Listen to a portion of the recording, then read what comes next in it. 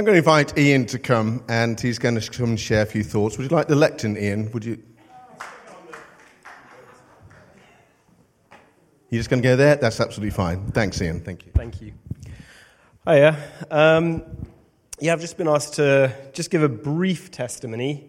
Believe me, it's brief. I might have the Bible here, but I only have 16, 17, 18... I don't know, a few points. So, it's just a brief bit on fatherhood, but fatherhood in relation to God as Father. When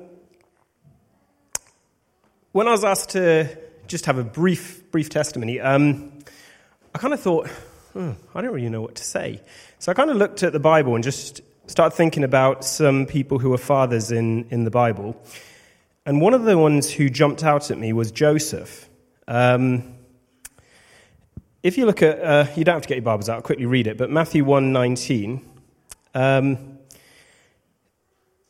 Matthew 1, verse 19, Joseph, the husband of Mary, her husband, being a righteous man, and not wanting to disgrace Mary, planned to send her away secretly. But when he had considered this, behold, an angel of the Lord appeared to him in a dream, saying, Joseph, son of David, do not be afraid to take Mary as your wife, for the child who has been conceived in her is of the Holy Spirit. And then in verse 24 and 25, Joseph awoke from his sleep and did as the angel of the Lord commanded him, and took Mary as his wife. But he kept her a virgin until she gave birth to the son, and called his name Jesus. Then later on in chapter 2, verse 13, it says, Now when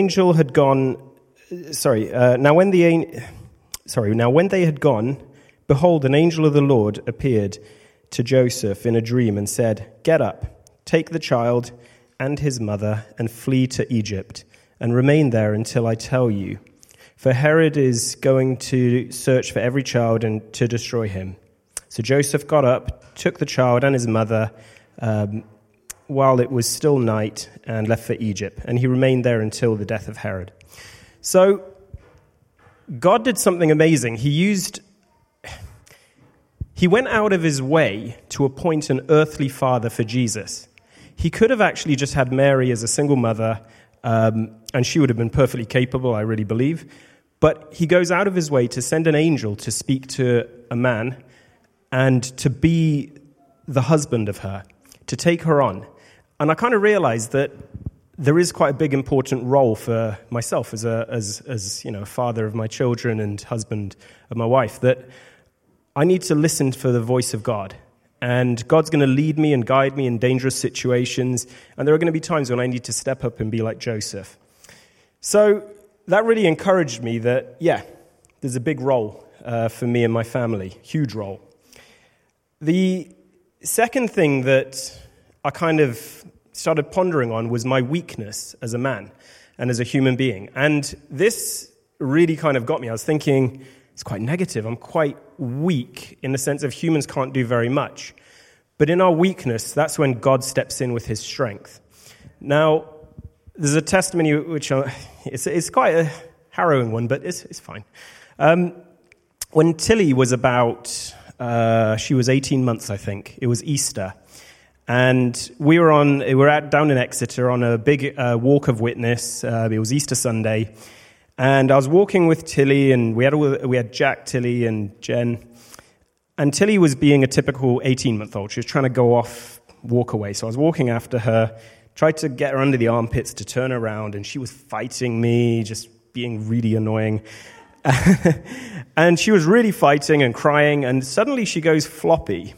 And I picked her up, and she's just dead weight in my arms. And I remember picking her up and looking down and realized, something's wrong. Her lips had gone a nice shade of purple, sort of deep purplish blue. Her eyes had rolled back, and her eyes were open but rolled back, and she just wasn't breathing. And at that point, my heart just wanted to stop. And I remember it was a big field, and there was lots of people around. And so I laid her down, and I looked at her, and I thought, okay, this isn't great.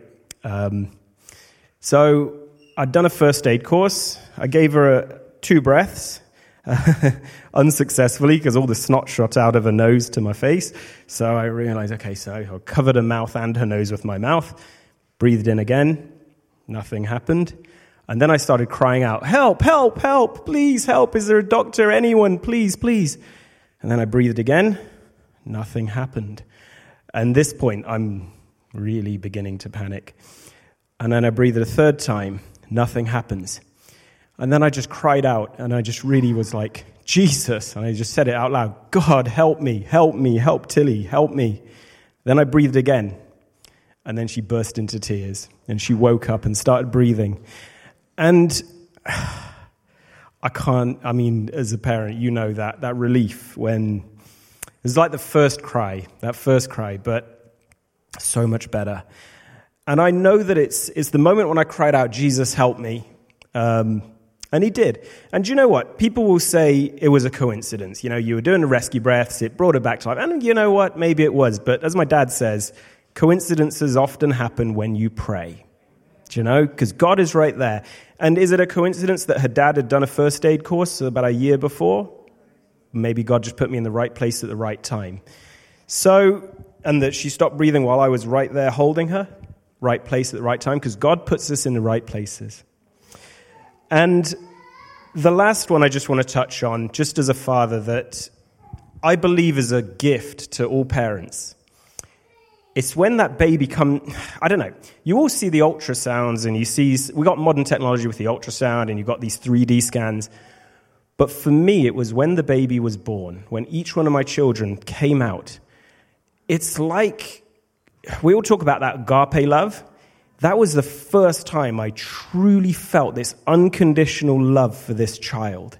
You would run through gunfire for that child. You would give them a kidney. In fact, you'd give them both your kidneys, forgetting the consequences if they needed it. And when you become a parent, it's just this supernatural deposit of something of God inside of you. It's amazing.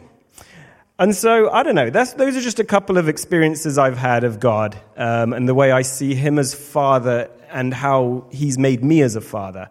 So I'm not going to say that I'm a direct representation of God to my kids, but there's some aspects that are a reflection, and I hope I'm doing a good job as time goes by with his grace.